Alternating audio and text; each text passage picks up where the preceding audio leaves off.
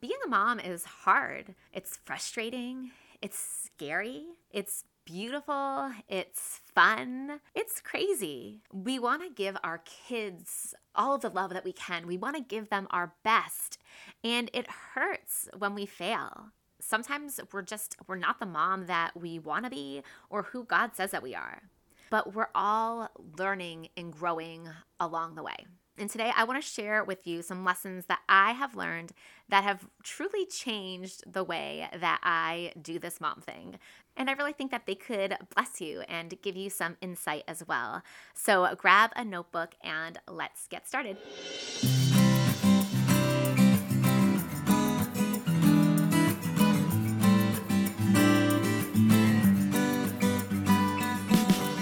Hey mama, welcome to the Nourished Mom podcast, where you're going to learn how to ditch the mom stress through renewed mindsets, healthy habits, and balanced nutrition. God is calling you to a life of peace, joy, and rest, even during this crazy season when kids are tugging at your legs, you can't get a minute to yourself, and you feel like you have a million things to do.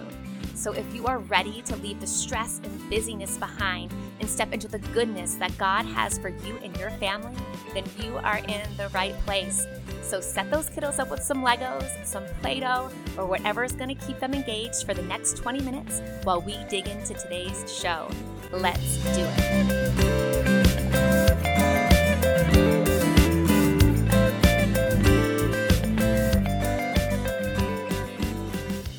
I remember this time in my life when I was still working at the office, and I just remember bedtime was such a struggle.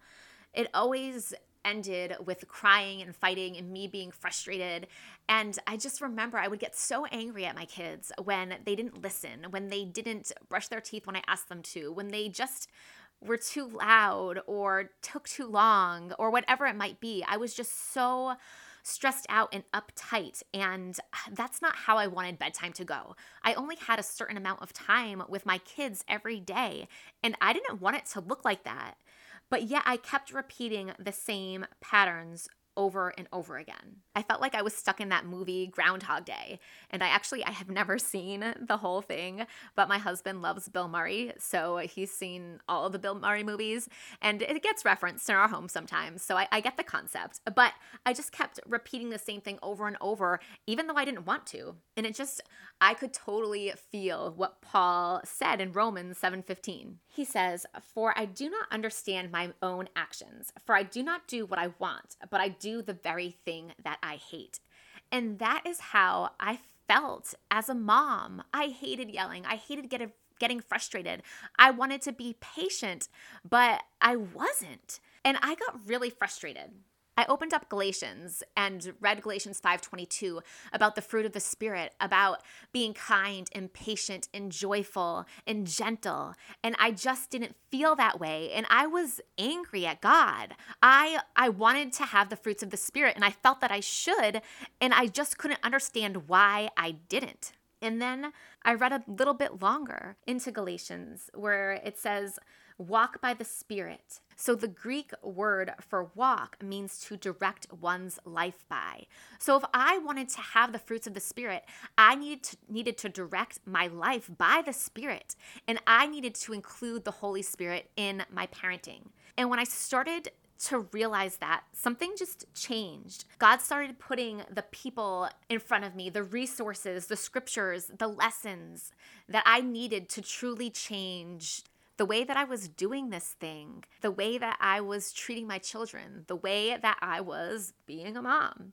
And I want to share with you the lessons that have really just changed the way that I parent. So I have 4 mindset shifts that I want to share that I go back to all of the time because they really help me to be aware of how I'm reacting towards my kids, and they help me to be intentional to react in a loving way. We are our kids' primary example, their first example of how to be in this world, of how to act, how to treat others. And I just want to raise good kids who love people and who shine the light of Jesus around the world. Amen. So here we go. So the first one is that you are not meant to control your kids. What? What? That doesn't make sense. Of course I need to control my kids, you may be thinking, right? I need them to obey. I need to control the situation. I'm the one in control. I'm the mom. But hear me out. So when I started thinking about the times that I lost my cool and got really angry with my kids, there was always a pattern. It always came down to my kids were disobeying, or they were being too loud, or they just weren't respecting me the way that they should. And what I started to realize is that it always came down to me feeling like I didn't have control. Well, why was this a trigger for me? Because I was focusing on the wrong thing. I was focusing on trying to control my kids' behavior, trying to be the one in control. But really, that's not my job. And any mom knows that it's actually impossible to control somebody else. You can't make a baby sleep. You can't make a child obey. I can give them consequences if they don't obey. I can take them to their room. I can do all of those things. But really, if I say, go get your shoes on, and my kid says no, and I say, well, then you lose TV time today, and they still say no, I can keep dishing out the consequences. But if they want to say no, I can't make them say yes. I can't make them put on their shoes. Yes, I can put their shoes on for them, right? I've done that before. But I literally can't make them obey.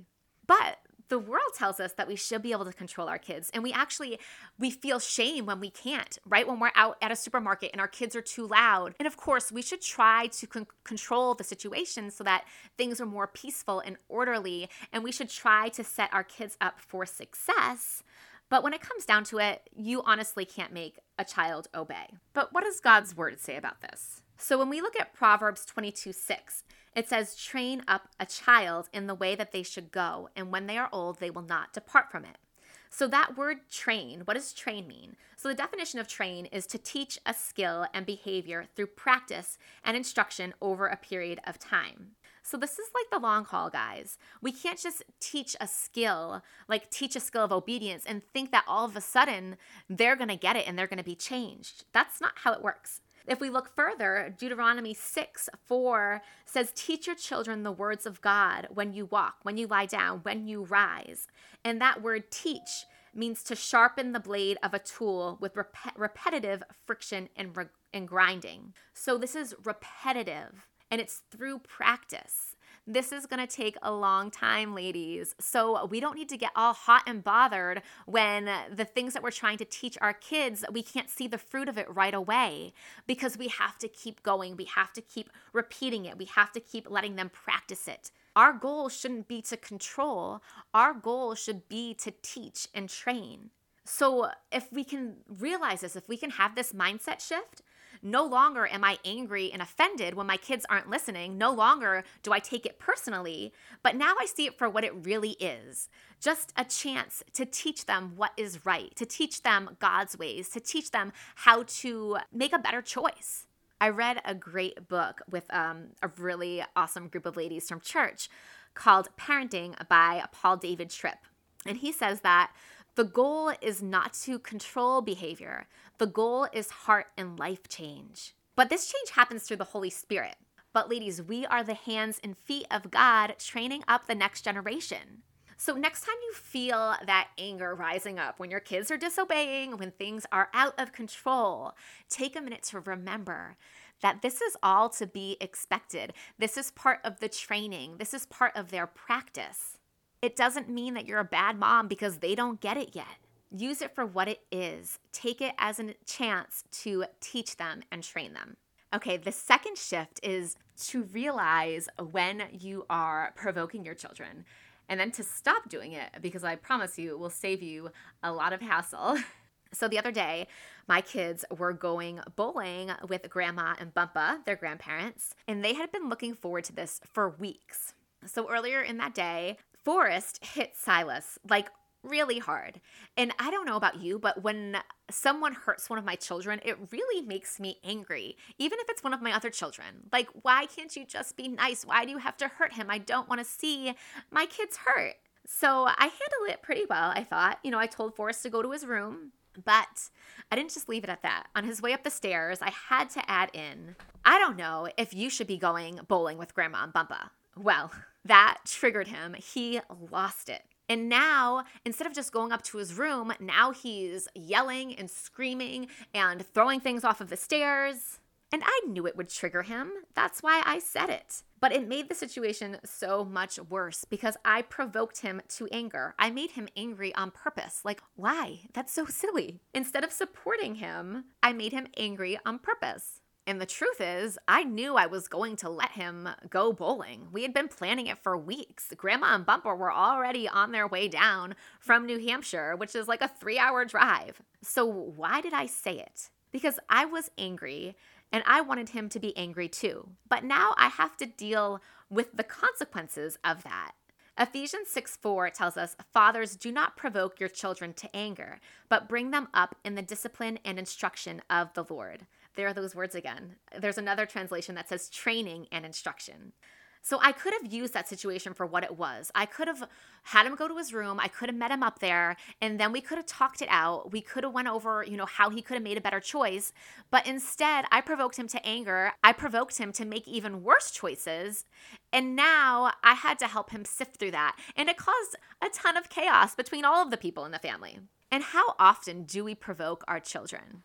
We can prevent that tension, that chaos, by not provoking, but we need to be aware of it so we can change our behavior. So start looking at some of the words that you say. It's easy for me to pick it out when my husband's doing it. Like sometimes I just look at him, I'm like, oh my gosh, I can't believe you just said that. And I wait for the freak out. But it's harder when I'm trying to analyze my own actions. But doing that is going to make our homes happier and healthier places to be. So number 3, choose words that are uplifting and encouraging. Don't say things that don't need to be said. So for example, the other day, I was walking into the kitchen. My kids were in the living room watching TV, and one of them was like, "Mom, can you get me some water?"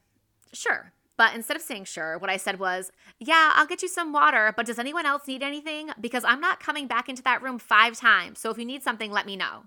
Okay, well, that was not necessary. And I realized it right away too. Sure, I'm going to grab you some water because I love you and I'm going to serve you without grumbling and complaining. That's what I should have said. Sometimes when my kids ask for a snack and I'm like, well, we're not having any more sugar. You've already had sugary treats today. There's no more sugar, okay? We need to put some good food in your body. Can you tell I'm a nutritional therapist? But it's so negative, so discouraging. Right away, they go to negative thoughts like, oh, mom's going to give me a gross snack. There's nothing good to eat. When I should have just said, sure, I'll cut up an apple for you. Do you want to grab some nuts or some crackers to go along with it? That's positive. That keeps everybody feeling optimistic and hopeful and happy. Both of those examples lead to the same outcome. Both of them lead to me getting them an apple and some crackers, but they change the vibe in the house. They change the emotions. I want to keep it positive, people. Let's keep it positive. Ephesians 4:29 says, "Let no corrupting talk come out of your mouths, but only such is as good for building up as it fits the occasion, that it may give grace to those who hear." Choose your words wisely because how you speak is going to influence how your children feel. It's going to influence how you feel, and it's going to influence the atmosphere in your home and the culture of your family.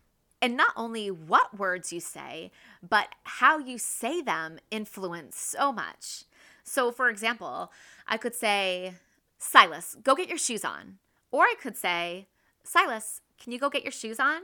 Completely different. The first way shows that I'm impatient, that I'm angry, that I'm dissatisfied with him. But the second way conveys love and patience. Proverbs 15:1, this is a favorite one in our home because I always notice the tone of voice thing for me and for my kids. Sometimes Silas says things to me and I'm like, man, why are you yelling at me? Could you please try a different tone of voice? Like, I get offended, so I can only imagine how they feel when my tone of voice is all crappy. So Proverbs 15:1 says, "A soft answer turns away wrath, but a harsh word stirs up anger." And it's so true. It's all about how you say something. And if you go on in that verse, it says, "The tongue of the wise commends knowledge, but the mouths of fools pour out folly." Sometimes I just feel like that fool when I go on like a mom rant. Like, where is your coat? I can't believe that you don't have your coat. Why didn't you have your shoes on when I said to have your shoes on? I'm over here trying to get everything ready so we can get out the door. And what are you guys doing? Blah, blah, blah, blah, blah. Like, just stop. Just be quiet. None of that is good. None of that is positive. None of that is gentle. And if you go on in that verse, it says, a gentle tongue is a tree of life. I want to be a tree of life. There's another verse in Proverbs that says, the power of life and death are in the tongue, or something like that. But our words matter. What we say and how we say it changes everything. It changes the atmosphere in our home. It changes the way that we behave toward each other, the way that we feel toward each other. It can make a huge difference. Okay, number 4, use your failures for God's glory. You're going to mess up, right? I mean, I'm here telling you this, and I'm telling you the examples of when I messed up daily. We're going to mess up. We're humans. We have a sinful nature. We're not perfect. But we can even use our mistakes for God's glory. Point back to the gospel, right? When you mess up, when you yell, admit your mistake. Admit when you were wrong. Just today, I yelled at the kids when we were trying to get out of the house. That whole coat shoe thing that I just ranted about, that was a real thing. And when we got in the car, I just stopped and I said, I'm sorry for yelling at you. Just because I thought you were disobeying, or just because you were disobeying, doesn't mean that I should be able to talk to you in an unkind way. And will you forgive me? Show them that we can ask for forgiveness. Show them that if we admit our mistakes, we can be forgiven. And I often pray and I ask God to protect my kids from my mistakes. Protect them from all of the silly things I'm going to say and the times that I'm not kind. And we know that God works all things together for his good. So stop sitting in your mom guilt, feeling guilty over those times that you messed up. And instead of sitting in condemnation, take it to conviction. Use it for change. Use it for repentance, right? Show your kids that there's room for forgiveness and change. The enemy wants you sitting in that mom guilt. I remember this time a couple years ago before church, and I lost my cool about something. I really lost it. Like, I went off the deep end, like really upset. And then I felt so guilty that I'm like, we can't even go to church right now. Like, I am in no state to go to church after what just happened. And then God just spoke to me. That is where Satan wants you, in a place of guilt where you feel like you're not even worthy to go to the next thing, to make amends, to change. And that is not true. So let's get out of the guilt and step into the conviction. God will convict us to make changes. So make the next step. Show your kids that, there is a do-over, that we can try again with God and with each other. And let that be the culture in your home. Okay, so there you have it. Those are the 4 mindset shifts that have really helped me be intentional about developing relationships with my kids that reflect God's love. They've really changed the way that I respond to and speak to my kids. So what does it look like to apply this all to your life? So I have 5 steps for you. So number 1, be aware. Be aware of the times that you lose your cool, that you provoke, that you don't use nice words. Jot them down throughout the day so you can go back to them and, work them out. Be aware of your emotions and your thought patterns that lead up to those moments so you can be ready for them next time. Number 2, journal. So take this info that you're gathering about yourself, about your emotions, write it down so you can kind of track your progress, and so that you can go back and write down the truths that God is revealing to you as you're working it all out. Number 3, invite God in. Ask him to help you. If you want to be more patient and kind, girl, ask your Heavenly Father. He wants you to be an awesome mom. There is an army of angels cheering you on, and there is an army of nourished moms cheering you on too. Number 4, when you feel those familiar emotions that you are now aware of rising up and those thought patterns rising up, Squash them. You are ready. You are prepared because you know what they feel like. You've been tracking them. You've been practicing awareness. Say a prayer, take some deep breaths, whatever you got to do to squash those. And then celebrate when you overcome one of your triggers, when there was a situation that usually provokes you to anger and you were able to change the way that you react. Celebrate. Let us know. Thank God. Amen. That change is happening in your heart. And let us know. We want to hear about it. Let us know in the Facebook group. So I will link the Nourished Moms Facebook group in the show notes because we want to hear about your progress. And I will link that book that I mentioned, that parenting book, in the show notes as well, because it's a great book to check out.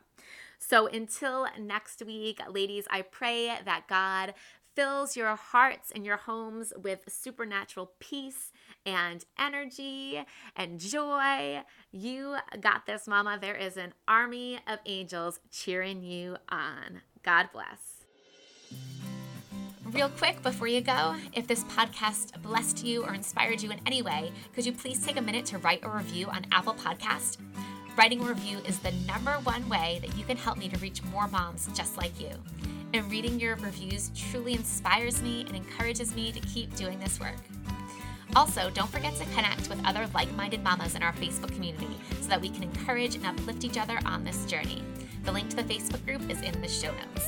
Thank you for listening, and may your heart overflow with God's peace and love. God bless.